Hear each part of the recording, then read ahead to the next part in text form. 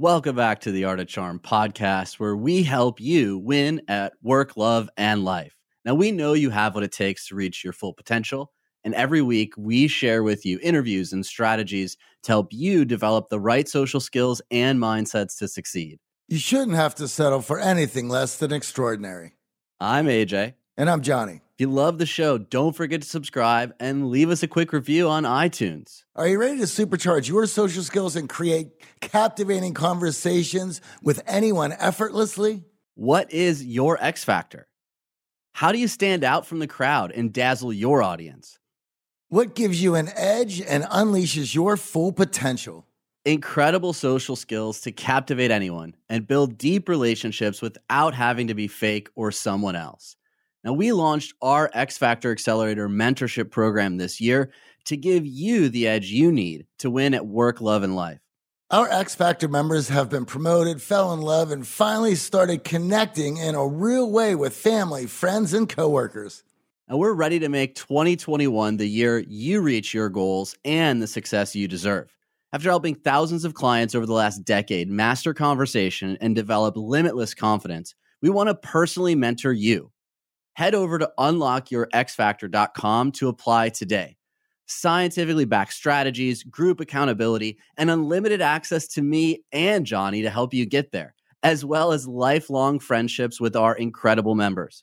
Head on over to unlockyourxfactor.com to join our group mentorship program of top performers. Now, thank you everyone for tuning in. Let's kick off today's show. Today we're talking with Dr. DJ Moran. And we're going to take a deep dive into taking action on what's important to you. Dr. Moran is the past president of the Association of Contextual Behavioral Science. He's co-authored 2 books about using acceptance and commitment therapy, ACT in Practice, and Committed Action in Practice. He's also been featured on the Oprah Winfrey Network, TLC, and the Discovery Channel. He's published several articles and book chapters, including publications with CBT pioneer Albert Ellis and ACT pioneer Stephen Hayes. So, Dr. Moran, welcome to the show, and we are very excited to have you with us.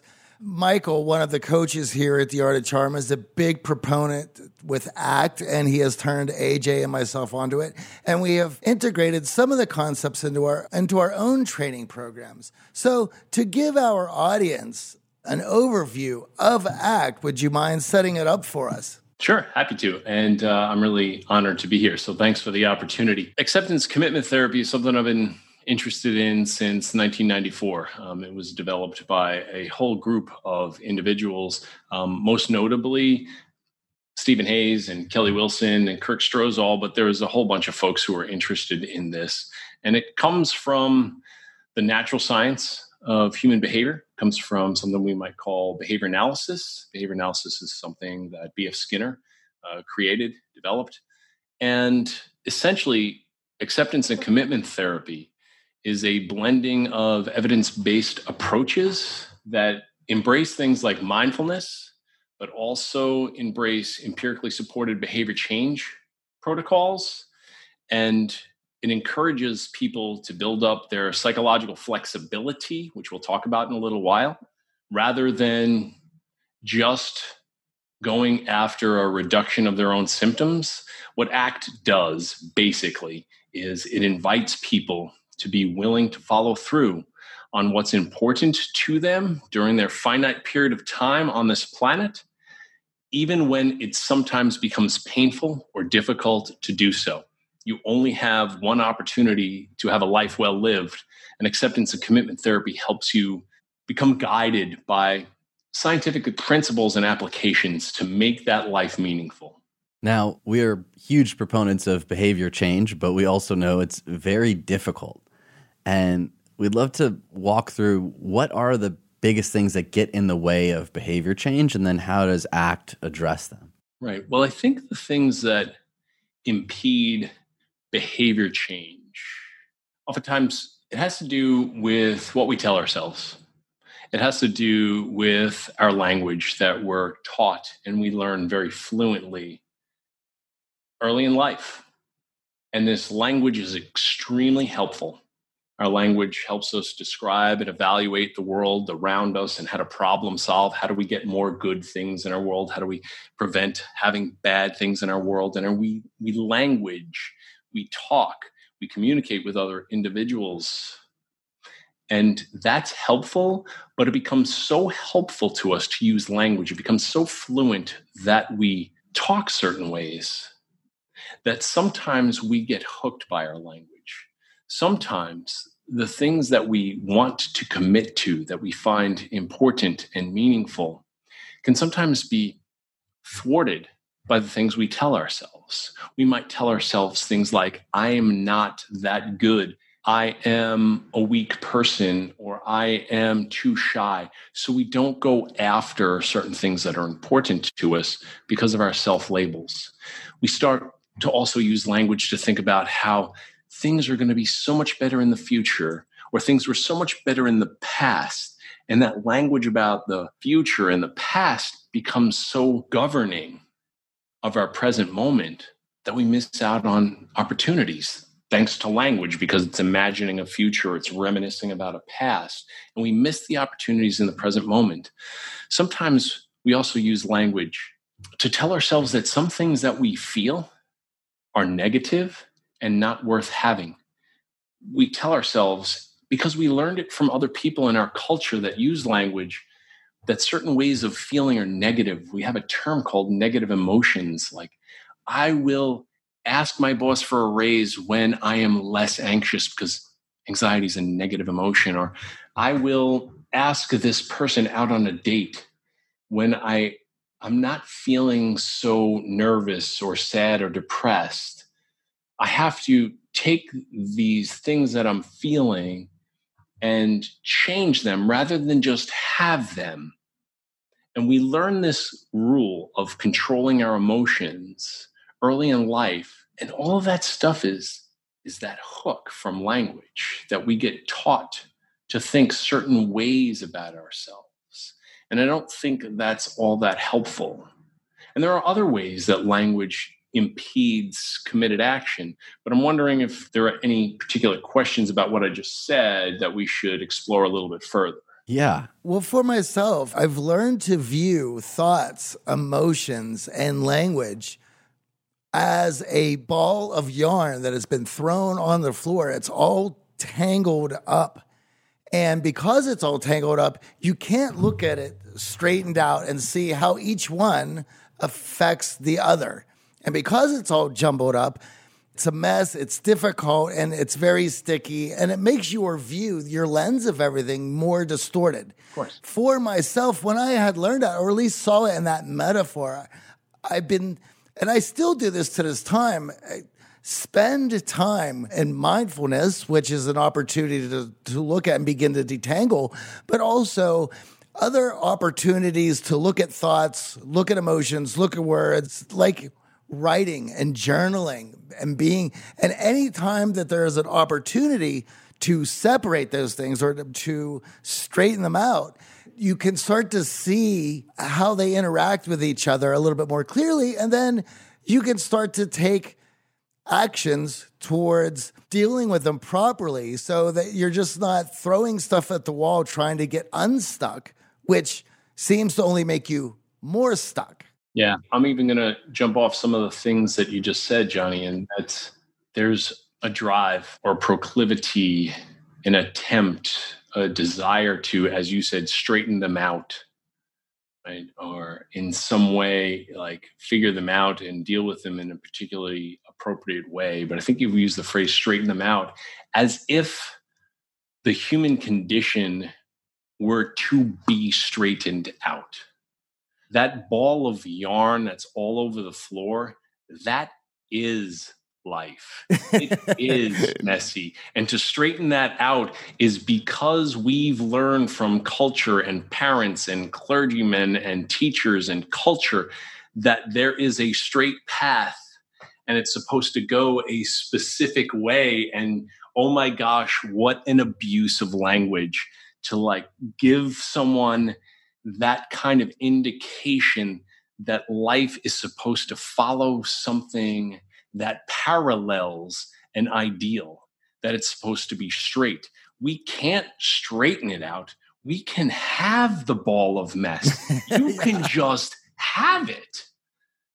And I think that's what we're after. At least that's my viewpoint. I'm not saying it's the right viewpoint, but I think that might speak to an act consistent viewpoint. We might not be able to straighten it out to fit a narrow path, but goodness gracious, I hope I never conform to a narrow path. Perhaps it's to look at it in that mess and to be okay with it being that mess, but at least look at where each part is intersecting with the other and how it might affect those parts that it's intersecting with. And perhaps we were able, with these methods in ACT, to look at them separately and to look at see where they are intersecting and seeing how that intersection affects us. Johnny, what you're saying right there is like, we have to be okay with the mess. If I weren't okay with the mess of me, I would never be okay with me. Right? Yeah. And we have to like try to see if we can encourage people to break that cultural training and conditioning that everything has to be straightened out. I agree. What if it weren't even judged to be a mess? It's chaotic. My life's chaotic. Sure, of course it is. It's dynamic, and I've got relationships, and I've got emotions, and I've got thoughts and proclivities and genetic influences.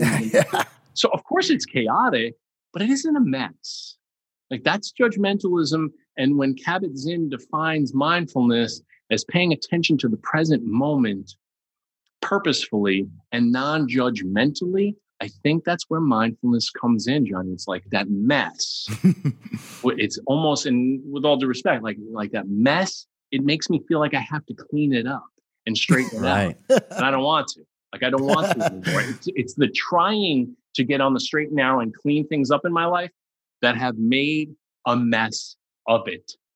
And I think that's a true way to think about my clients too. It's their attempt to conform, to fit in, to have that normality that I'm supposed to have that leads to the problems. I agree. Obviously, that comes with the acceptance part, right? Accepting all of it, the total experience, the totality, not just seeking the pleasure or seeking the emotions that you label as positive or society labels as positive. And then the second piece is the commitment piece. And I think many people struggle with that because they don't have the internal handled. They focus on the external. And we've all heard the carrot and the stick and trying to set these big lofty goals, but the commitment piece has to come internally for you to actually follow through. And in that struggle that we're talking about to actually change our behaviors, right? We're wired and habitually building these patterns that become hard to break. Well, many of us, instead of focusing on our values, we look at, well, what's the payoff? What's the external reward? How are other people going to view me? Instead of, well, what do I actually need inside of me? And what are my driving forces that I could commit to and take action in that commitment? So how do we get there? If you're listening to the show and you find yourself falling into that trap where you have these great goals, whether it's the New Year's resolution or some big event in your life that's coming up, and we focus so much on the external and then we fall off and we can't keep taking that action that we know we need or building those new habits to change our behavior.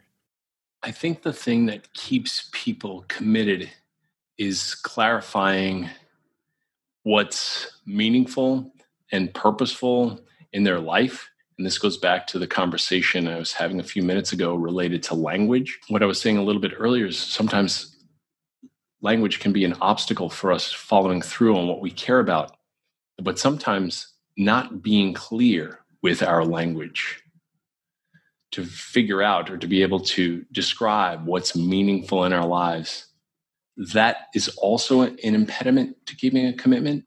So I think one of the critical aspects of becoming more psychologically flexible, having a more meaningful life, is being able to use language to declare and establish, this is what's meaningful to me. This is what I care about. It's personally relevant to me. It's vital.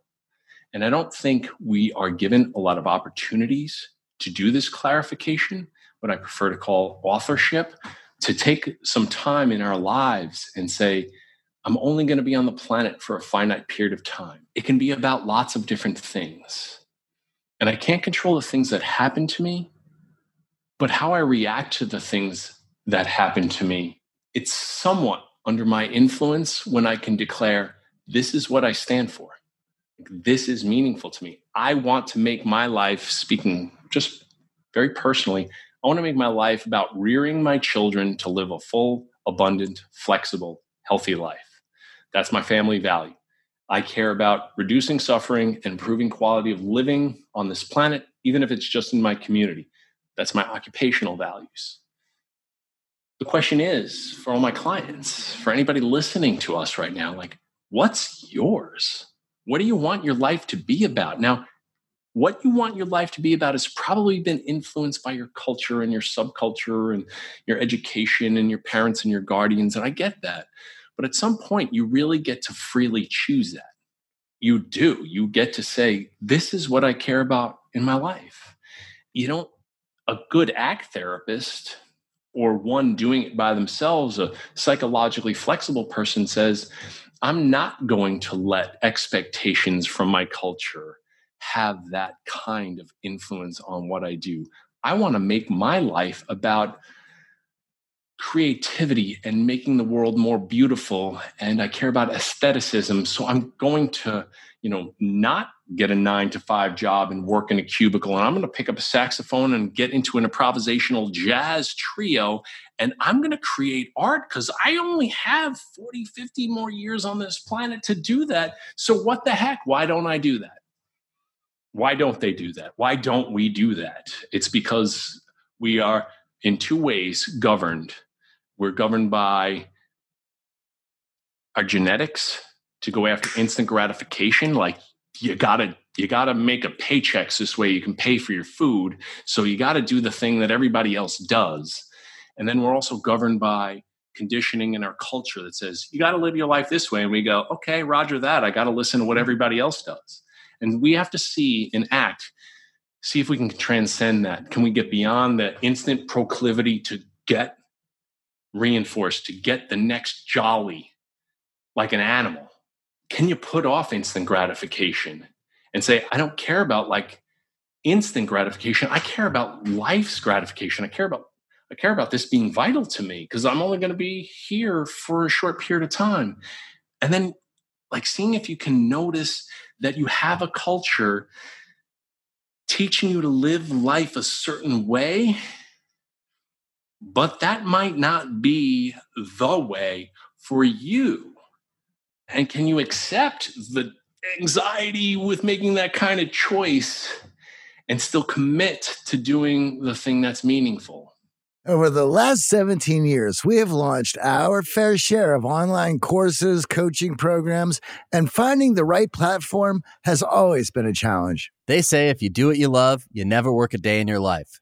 But if you're an entrepreneur, you know the hard work that comes with it.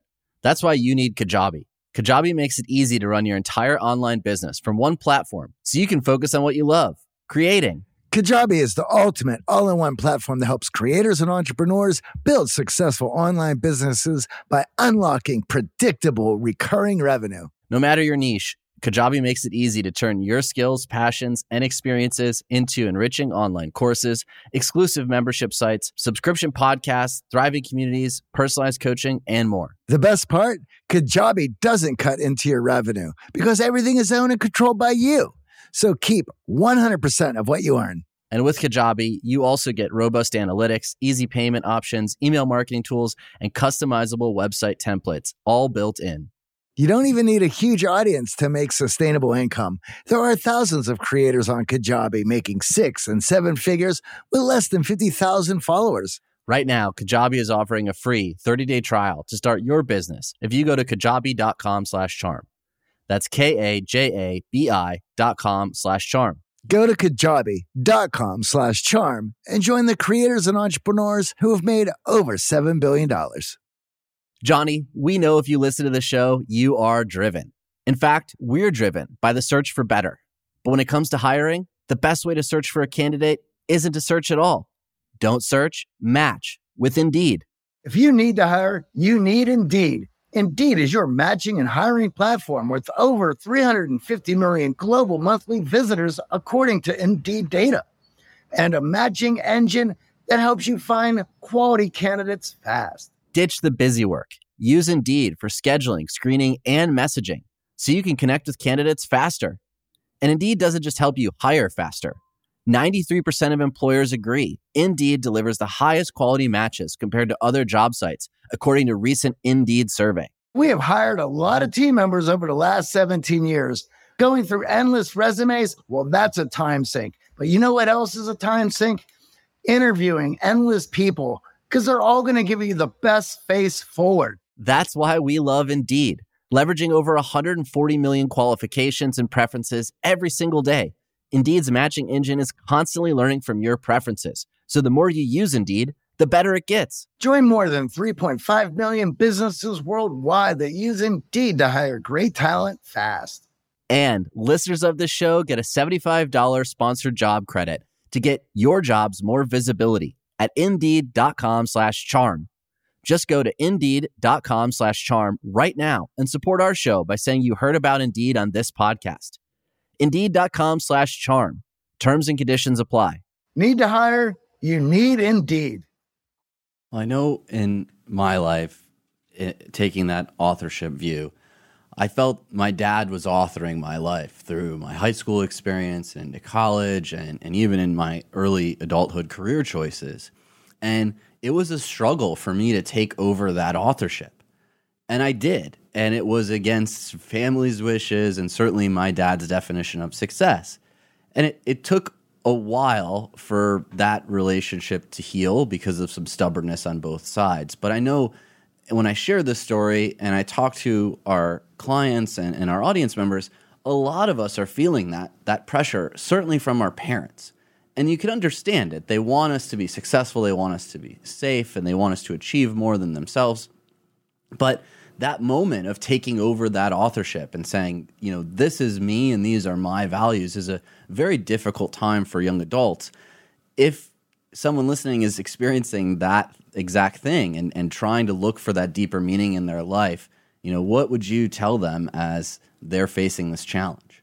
That's a good question because it would depend upon the relationship and my assessment of where they are in their life. But put that aside, I would try to highlight the reality of you're going to eventually no longer have an influence on what you do because you've passed away. And people are going to eulogize you. People are going to put a epitaph on your tombstone. And the question is to you now, as a youngster, what do you want it to say? You know, what do you want that epitaph to say? That you conformed? That you were a good boy? That you were a good girl because your mom and your dad told you to do it this way? You did. Good for you. Like, I don't know if I'd be that coercive or manipulative because we're kind of talking about this in shorthand, right?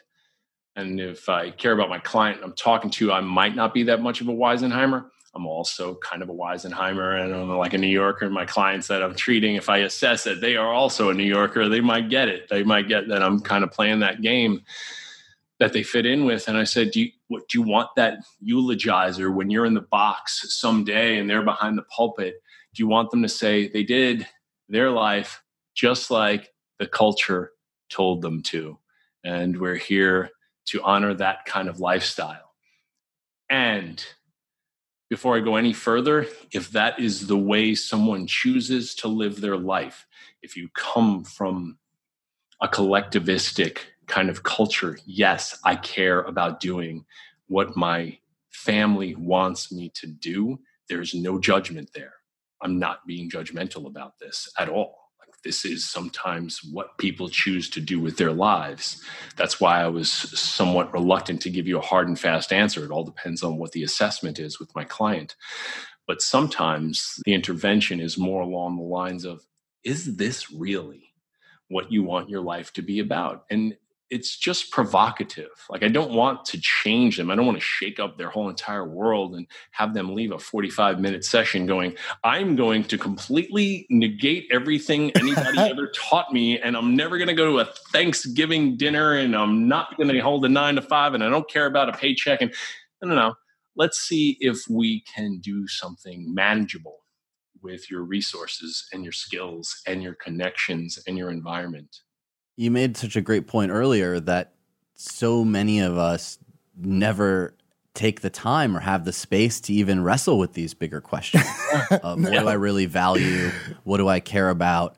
And we feel adrift, whether that's culturally speaking of the influences or from our family's influences. And, we talk a lot on the show about values and how important it is to understand them and tie them to your purpose. And then, of course, tie them to your goals so that you can find that motivation, that willpower that goes beyond the obstacles that are inevitably in front of you. And so many of our younger clients look at us sort of blankly around this idea of values and purpose because they don't even really know where to begin. Right. They've just fallen in line with the flow that is set out for them. And in that situation, it can feel entirely overwhelming of where do I start? How do I even pull this thread? Just to add to that, for myself as a younger person, and you had brought up this idea of, I believe is mental flexity. Yeah, psychological flexibility. Psychological flexibility. I know that in my past, certainly most of my problems had stemmed from not having that psychological flexibility, right, and trying to force what was going on into some sort of pattern that I had learned or I had picked up that had worked in the past, but certainly doesn't fit this particular situation. But because my only experience is from a previous pattern, I'm going to make this pattern fit, and I'm going to make my emotions and my thoughts work with this, and I'm going to be stubborn about it because that's what I have. And of course, as you know, the harder you try to do that, the worse the situation gets. And I certainly had to learn to be okay with so many different things that were going on around me, because I know that if I tried to do what I had always done in the past, it's going to go wildly sideways. Right. If you always do what you've always done, you're always going to get what you've always got, right? I think that was Mark Twain. And so we try to fit what used to work into a new environment because it was rewarding to do it the way it was done in the past. And you got the pats on the back and the gold stars, and you might have even gotten the instant gratification and satisfaction yourself. But change is the only constant. Well, that's a pre-Socratic philosophical idea right there. And we don't necessarily always remember that. Like, the things are going to change, and what used to work in the past, I hope it works for you again. It probably won't forever, So that's the whole idea of psychological flexibility. It's the ability to follow through on what you care about, even in the presence of obstacles. It's doing things that are meaningful, even when it's hard. It starts with just a simple why. Understand the goal, understand what you want to achieve, but you need to answer the question why. And if the why is to please someone else or it's coming externally, you're not going to find the motivation, the willpower, the discipline needed to achieve the behavior change that you're after. The why is so important. What is meaningful about this? Why are you doing this particular behavior? When we become super nerdy behavior analysts, it's kind of like a geeky way to look at human behavior. We're still always asking the question, why? What are the things that come after this behavior that make you want to do that behavior again or never do it again? Like, what are the consequences? Why are you going to do this again? Why are you not going to do this again? What's the purpose of this behavior? To be able to ask yourself these questions, and as AJ mentioned earlier, a lot of us, we ask one or two questions on the surface, and it's usually wrapped in a lot of what you were mentioning. Certainly, there's going to be a genetic answer. There's going to be a cultural answer. There's going to be a hedonic, what do I need right now to feel good answer. It's slightly behind those answers or where more thoughtful, more caring, more value-driven answers lie. And so how can we help our audience continue to go down that path to find out where the answers that they need to bring in more purpose into their life and waking up to the values and that new narrative that's going to make life more purposeful for them? That's the catch, right? In the 21st century, we are post-enlightenment. We are, what I mean to say by that, and we've gone beyond getting our purpose told to us. Prior to our purpose being told to us, our purpose was just to mate, eat and mate and raise your children to carry that on. And then there was religious dictates that told us what our purpose was. And that wasn't fitting anymore. And sometime around the Enlightenment, we started to really embrace science. And now we're way further on in the 21st century. And we're going to say maybe it's just more than this. What can be observed science? We can see if we can see this blending between what's scientific and what's also spiritual, not necessarily religious, but what I'm talking about is like, what could the purpose of your life be without relying on science telling you what it should be? And then that puts the youth now who deserve this kind of coaching. What can you make your life be about? If it could be about anything pro-social, to make sure that you do help out human beings, whether it's about procreating or not. It's just like, how do you contribute to a community that's well lived by everybody, that you can be pro-social about it, that you don't have to conform to certain types of governmental or religious rules, but you can still be pro-social because it's meaningful to you. And then you get to figure it out. And we're not only going to say, accept the fact that you're going to fail and that's going to hurt. But what we want to do is create a community that also accepts the fact that you are going to fail, and go do things and mess them up and fall down and then stand up again. And then what we hope to do is build a community that doesn't just say the old Japanese proverb, fall 7 times, stand up 8. It's, we're all going to fall down several times. Let's help up everyone even more than several times. Like, let's work together at that. Fall down 7 times. During those 8 times that you stand back up, rely on other people, because we're all in this together. We all swim in the same soup. Don't make it all about, like, I have to conform. What if it could be about how you can commune, how you can be part of something? And when you try to commune, when you try to be part of a community, you're going to make your mistakes. Of course you are. Everybody in their teens and 20s does the goofy stuff and it doesn't carry on. Thank goodness I'm not living the life that I thought I was going to lead when I was 20 years old. But I'm proud I had those 20s and I had those mistakes. I wouldn't be where I am today without the mistakes. I don't think there's many of us who would want to take those mistakes. Have certainly brought us to where we are. And then, of course, and all the advancements of science has certainly unchained us to certain ideas of who we are supposed to be. But yet the science also points out that you can't get any more fulfillment and satisfaction in your own life than serving your fellow man. There you go. Right. And then I'm going to put that back on the marquee. You can't get anything more meaningful than serving your community. That's important. But then also a corollary to that is that you'll grow from pain. I mean, there's so much in spiritual literature, it doesn't matter what religion you're looking at, is that not only do you help other people, contribute to society and to community, that it's also going to hurt sometimes. And that pain is where the growth comes from. And the connection. Yeah. There you go. That's it. Unifies us. Yeah. No matter what your station in life is, there will be pain. It doesn't matter if you're at the high end of the stratosphere in terms of success or the low end, there will still be pain, and it is completely relative.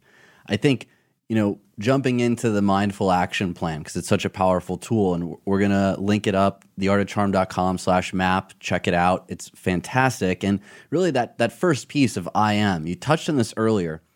So many of us hold on to these labels, and these labels are passed down through previous actions. So something in our past that we got a negative response to that was tied to shame, embarrassment, and then we label ourselves, and that creates this limiting belief around what we're capable of. So we have to first notice if we're actually being held back by these unhelpful self-descriptors, and that is the start of us starting to let go and get more present moment awareness of who I am right now today, and then take that next step of what matters. So walk us through this mindful action plan and how we can use it in our lives, because one, Johnny and I absolutely love the tool, and it distills down so many of the concepts that we've covered on the podcast in disparate episodes. So it'd be really helpful for our audience. Yeah. AJ, I appreciate you bringing up the I am piece first, and then that there's a whole mindful action plan. So the mindful action plan comes from acceptance and commitment therapy. And I was asked by clients that I was coaching, can you take this acceptance and commitment therapy and just put it into a form or a checklist? And it seemed a little strange because I'm like, well, we're about psychological flexibility and living a life in a meaningful, flexible way. And you want a checklist. But I wanted to use a flexible checklist. I want to add to that, though, you're also behavioral analysis and also looking at past behaviors of seeing how they're going to affect with future behaviors. So there is some predictive abilities which are going to need to be able to be seen and looked at. So you cannot get away with that psychological flexibility and this nebulous thing too much. I'm going to hold you there. Good points, Johnny. That's cool. What I wanted to hammer home in this checklist that I was giving up to my coaching clients is that acceptance commitment therapy has 6 components. Not even going to go into them right now. And I took those 6 components and I just colloquialized them. What I mean by that is I made them simpler to understand, and I turned it into a sentence. I'm inviting people with the mindful action plan to be able to say, I am here now, accepting the way I feel, noticing my thoughts while doing what I care about. So there are 6 components there, and it's right there on the mindful action plan checklist that you can find on the internet. And so those are the 6 components. The first one that AJ started to allude to is the I am. All of us human beings that are good at using language, that don't have any language impairments, we have an ability to describe what our self is. And sometimes this self gets described in ways that makes us less flexible, less successful, if you will. We say things like, I'm a piece of crud. I'm no good. I'm depressed. I'm obsessive compulsive. I'm worthless. And we get taught that. Like, that language is stuff that you have learned from psychiatrists or teachers or parents or subculture. And I want to point out, it doesn't even have to be that negative. No. I'm shy is one we hear all the time. Great. And is used as an excuse, right? So the ultra negative ones we understand, that's loser think, it's going to impact you. But we often self-label with much softer terms that we don't realize limit us. Yeah. Good points. And then if I may, just a little bit further, we could even go positive with it. Like, I'm a board certified behavior analyst. I'm not going to go hang out with my girlfriend and listen to a psychic during our second date together. It's like, what? Like, you just blew it, man. You got to be a little more psychologically flexible. Just because you think you're a big shot board certified behavior analyst doesn't mean you can't go do cool things, I'm good. I'm already a good snowboarder. I'm not going to try surfing because I might not be good at that. Like, you've just reduced your psychological flexibility and fun things you could do in your life because you're saying good things about yourself. So you're 100% right, AJ. Sometimes we say things to ourselves that could be subclinical, super clinical. They could be really good, and they still impair us Because here's the thing, you're not any of that stuff. There's certainly utility in those little brackets and those labeling, but that utility is also limited.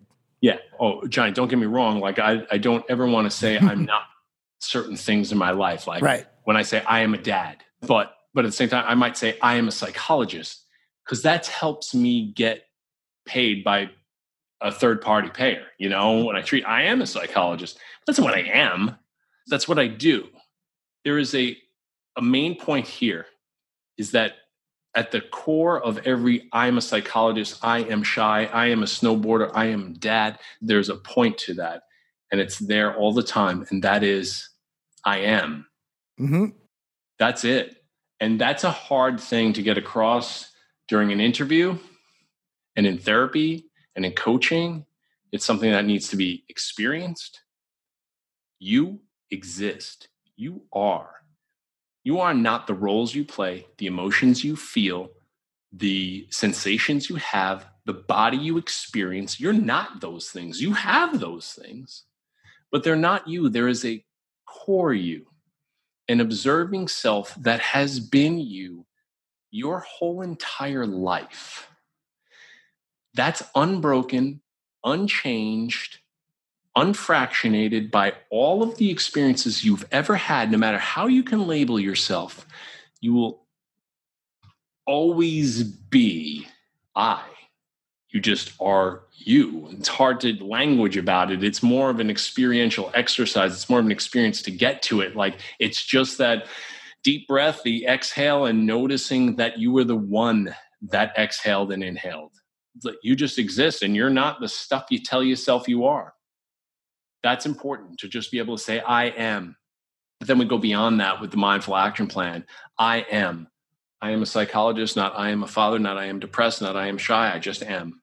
I am here now, coming in contact with time and place, mindfully noticing what's up with that I am right here and right now. I'm not going to get caught up with there and then in the future or there and then in the past. I am here now. This is a profound thing for someone to say. It's not like poetic, but it is profound to be able to say, I am here now, to be entirely centered on your existence and where it is and when it is. So many of us are distracted and unable to put our attention on the here and now.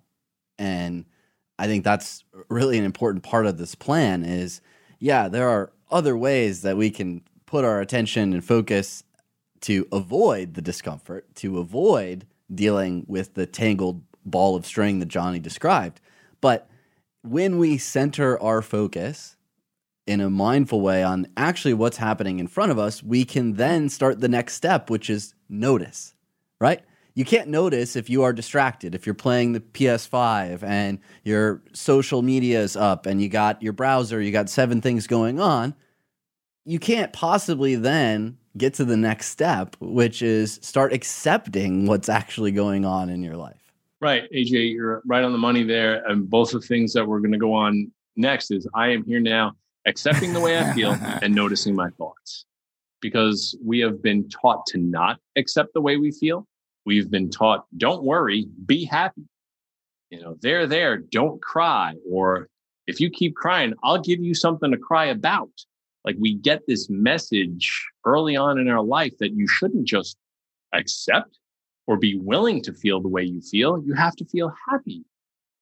And when you chase happiness all the time and try to avoid the other natural emotions that show up, actually what it does is it makes those other natural emotions worse, if you will. It makes them tenacious. It makes them more intense.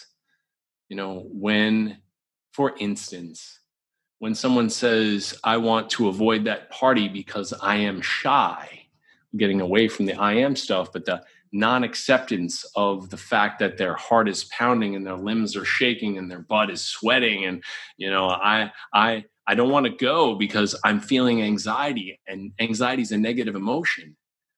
When they don't accept the fact that they feel that way, they never put themselves in the opportunity to shake people's hands, look them in the eye, and use their social skills. And if you don't do that, you'll never get good at those social skills. And you know what happens then? You're always afraid to meet new people. Right. But then I'm going to go one more step beyond that and say you also don't, and this is a nerdy psychology term, but you don't counter condition your anxiety. You don't face it, let your heart pound and your limbs shake and your butt sweat, and do it over and over and again. Eventually that stuff drops off. But you got to put yourself in the fear-provoking situation in order for you to counter condition that. You like put yourself in the face of discomfort so that you're comfortable with it. But then one more step beyond that. Not only are you learning social skills, counter conditioning the anxiety, you're going to parties now. Like that's more important than learning social skills and counter conditioning anxiety. You're having a life, but it doesn't happen if you're non-accepting of the natural emotions, not negative emotions, natural emotions. Sorry I interrupted you, John. No, in fact, your point was eloquently put. I just wanted to add it, as I've gotten older, and I think for a lot of us when we get older, we start to realize how we learn. We start to realize how our emotions play out. I call it emotional theater, where and you can't shortcut it. You just have to let it run its course. You can step back. You can observe it. You can laugh at it. You can mock it. You can have fun with it, but you cannot do anything to stop it. And with that, having a growth mindset, I have to always throw myself into things, knowing that it's going to be a mess. It's going to be, and once I create that mess, then I'm going to go through the emotional theater of everything that comes with yelling at myself, beating myself up, laughing at what's going on, the whole thing. And then it's finally, I can start picking up the pieces of the mess I made, slowly begin to work my way through, start learning, start to feel better that, oh, hey, now I have a grasp of what is going on. And now all of a sudden I start to get happy that I can find my way through. And then boom, now it's, hey, I know how to do that. I went through the effort and the painstaking work to do that. And now I'm going to teach somebody else how to do that. And I'm going to mentor them. Yeah. Having people begin to do that mentorship, I think, is an important component. Like you've been through it, help other people through it also sounds like a good idea. I mean, the way you just described it, Johnny, I mean, it sounds to me like a life well lived and a growth mindset. Yeah, right on. Frustrating, but yeah. Right? Yeah. I want to touch on that counter conditioning because it's counterintuitive. Yep. Quite honestly, because the initial pain of anything we do the first time, the second time, the third time, that discomfort and anxiety around the unknown, the uncertainty, and it's not a pattern that we're used to. So therefore our mind is going to go in all these different directions. But exactly your point, over time, it will diminish, but it never goes away entirely. So we find that a lot of clients come with unreal expectations of, I just never want to feel anxious again. I just always want to feel confident. And that also sets us up for failure because that unreal expectation that your body's not going to have a physical response to something that's new that maybe you've experienced before, but let's be honest, the social environment that we're talking about, it's not a controlled environment. It's other people interacting.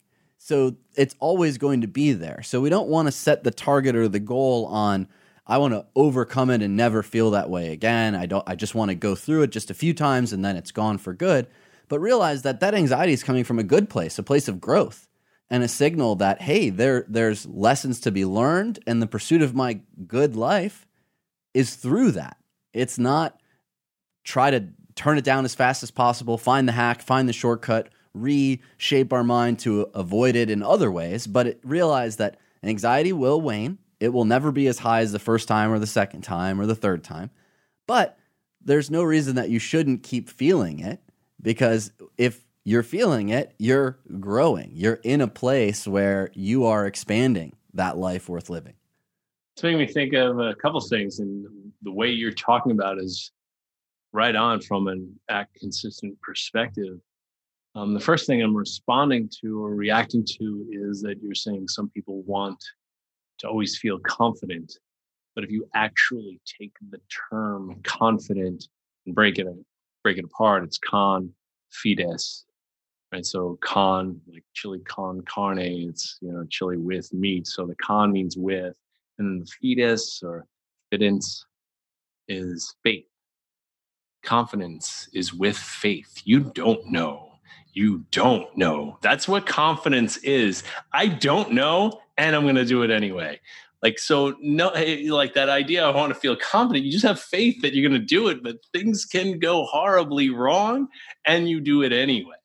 Right. And then the other thing I'm responding to, and I'm just thinking about, the fact that you might not be able to see it because I didn't light it up, but there's a snowboard, a skateboard, and a surfboard right behind me. This is my living room. This is what I do for fun. When you are doing any of those things, oftentimes when you feel like you're going to fall a certain direction, the worst thing to do is to overcompensate in the opposite direction. If I'm snowboarding and I'm leaning this way and I'm about to face plant into the mountain, do not go like this backwards, because you'll catch an edge and then next thing you know, you hit your butt, you hit your head, and you're doing a yard sale on the mountain with all your clothes everywhere. What you do is, as you're falling this way, lean this way. Wait, I'm going to lean the way that I'm about to fall and where the fear is and where the pain might be. Yep. Yeah, lean into it. Like, I mean that. Like, not psychologically. Right now, we're talking about snowboarding. Lean into it. And what happens is the snowboard goes down a little bit deeper in the snow. You bend your knees the right way, the snowboard bends a little bit, and it like speeds you up. And because you've got more speed, you capitalize on the centripetal force, just like water in a bucket. When you spin it around, it doesn't fall out. Your body is like that water in a bucket. You lean the way it goes, and then you pick up speed. It's exhilarating. It's totally anxiety provoking. Oh my gosh, I'm going even faster in the direction that I might fall. You know what happens? You pick up so much speed, you don't fall. Skateboarding, snowboarding, and surfing, it's the same thing. And I think it's the same thing with life. Lean into the pain and the anxiety and the struggle and the shyness and just say, I'm willing to face this. And when that happens, you're totally open to outcomes. You're totally open to experience. And then that openness actually leads to a new way to process it. I love it. Sometimes you might not be mentally ready for it. And sometimes you just have to be willing to do it anyway. I'm not ready. I haven't figured it all out. I haven't been trained enough. My heart's still pounding. My limbs are still shaking. And my butt is still sweating. And so I'm not ready, and I'm willing anyway. Yeah. I'm going to go in, but everything is not prepared properly. So we were talking about like that mindful action plan. And we were talking about how we've got this I am experience and the here now experience, and then we're accepting our emotions and we're noticing our thoughts and we're being mindful of them too. And then the follow-up is I am here now, accepting and noticing while doing what I care about. And we alluded to that, but I just want to round out what the mindful action plan is about. It's about doing some kind of overt, noticeable, measurable behavior. You're doing things. I mean, all of this act and mindfulness stuff is nonsense if you aren't doing some kind of behavioral change. So what are you going to do? And I hope it's being done because of what you care about. Find out what your values are. And we talked about it, but I just wanted to round that out. We talked about values and meaning and purpose and what your epitaph is going to say and what your eulogizer is going to talk about while you're in the box. I am here now, accepting the way I feel, noticing my thoughts while doing behaviors that I care about or find meaningful in my life. And that word that's key for me is the while part, because yes, sometimes your emotions and who you are and the acceptance of it will be completely in line with doing what it is that you care about and want to do. And that's great, but we can't depend on that. So it's important to realize that there will be times when everything, you can call it flow state or whatever you want to call it, is in sync. And acting in line with your values feels good and everything's great. But that while part is acknowledging that there's a large chunk of time when you're not going to be feeling like it, and it's going to feel painful, and the anxiety is going to be there like we talked about. And reminding yourself of that, like a mantra, understanding that this is a part of the human condition is the important takeaway. AJ, what you're saying is like when you're following through on your values, it feels good. And then I'm glad you followed it up. And what you said wasn't explicitly like this, but you also said, and sometimes following through your values doesn't feel good. I mean, that's also what you said. And I just wanted to highlight that and really clarify that, put a sharper point on it. You said that values, sometimes doing that feels good. And then sometimes you got to do stuff. And if you care about it, it doesn't necessarily feel good. And it's still what you value. You know, not giving my kid his tuition money because he didn't work all summer and he just goofed off. What am I supposed to just give it to you? Like, no, it's student loan time and you got to pay that back. I can't, it doesn't feel good to tell my kids no, but it's the right thing to do given the context. So sometimes values-based behavior doesn't always feel good. Look, let's just change it off of my son about something like that, because that was kind of fictional right there. My son's really a very productive and contributing member of society. But it doesn't feel good to wake up at 5 a.m. and walk 10 minutes to the gym and crank it out on the elliptical trainer for 45 minutes every time. It doesn't feel good. But if you value health, if you value longevity, if that's meaningful to you, then sometimes those are the things that you have to do. Sometimes values-based behaviors lead to things that you have to accept rather than just sit back and enjoy. I think that's what makes them so powerful and why we connect to other people who share in those values, because we know that if they're not doing the easy thing, if they're going to submit to these values that they have chosen for themselves to do the hard things, well, then we know that how much they cherish those values. And if you're cherishing the things that I'm cherishing, well, now I can put my faith and not only in my values, but in you. Wow. That's right on the money, right? That's relationship building. That's authenticity. That's intimacy, That's cool. Yeah. To be able to have that shared values is really important. But it starts with us. We have to clarify those values. All right. And that's why this week's challenge, we highly recommend you go through the mindful action plan with intention and focus on who you are now, what it is you're feeling in the present moment, and then defining what are the things you want to be doing in line with those values. Now, we love wrapping every episode with a question about you and what you believe your X factor is, what you bring to the table that makes you unique and successful. Oh, wow. I didn't prepare this one. I guess that I am reverently irreverent. I really care about science. I care about my community. I care about people I help, but I'm always going to do it like a complete and utter wise ass because I don't think if you take it too seriously, you're going to be as impactful. So I'm surrounded by faculty members, fellow consultants, and an ACT community that lives their life a particular way and looks at things a certain way.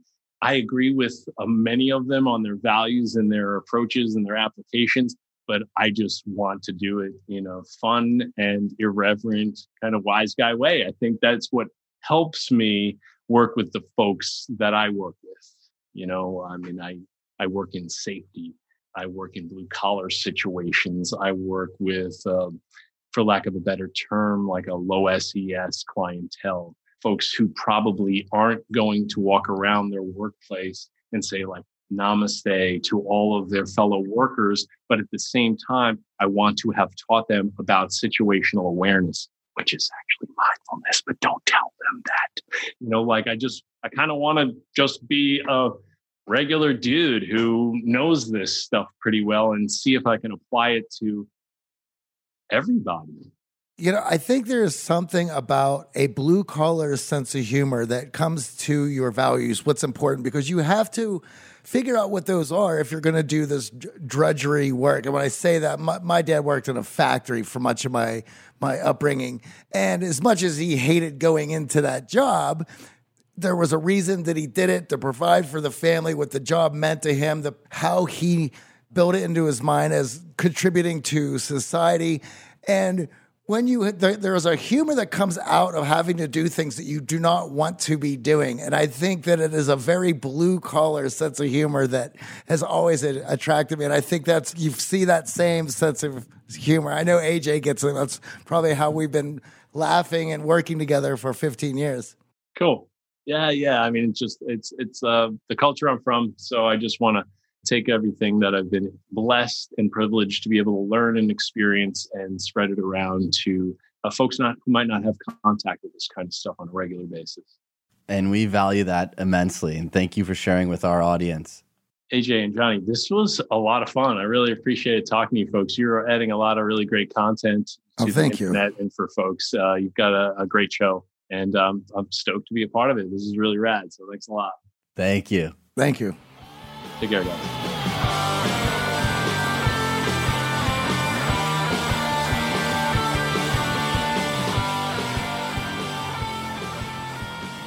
Johnny, we have a huge shout out to everyone who joined our live workshop, Captivate and Connect. The energy was incredible, and we were blown away by the show fans that joined us. Leveling up your social skills, making real connections, and inspiring others to succeed is what we're all about, and we can't wait for our next live workshop. Are you a super fan of the show? Well, we have great news for you. We have finally launched our merch. That's right. You can support the show and rock out some stylish merch, stickers, bags, water bottles, and of course, t-shirts and hoodies. theartofcharm.com/merch. That's right. theartofcharm.com/merch. Do you have a question for us here at the show? Let us know. We're always excited to hear from you, and you can send us your thoughts and questions by heading on over to theartofcharm.com/questions. You can also email us at questions@theartofcharm.com or find us on social at The Art of Charm, Facebook, Instagram, and Twitter. If you dig this show and we've given you value, inspired you to take action, and motivated you to succeed, could you do us and the entire Art of Charm team a huge favor? Open up your Apple Podcast player and drop us a written review. We love seeing how this show has impacted you, and it helps high-value people like yourself find us. Thank you for your support and podcast reviews. The Art of Charm podcast is produced by Michael Harold and Eric Montgomery.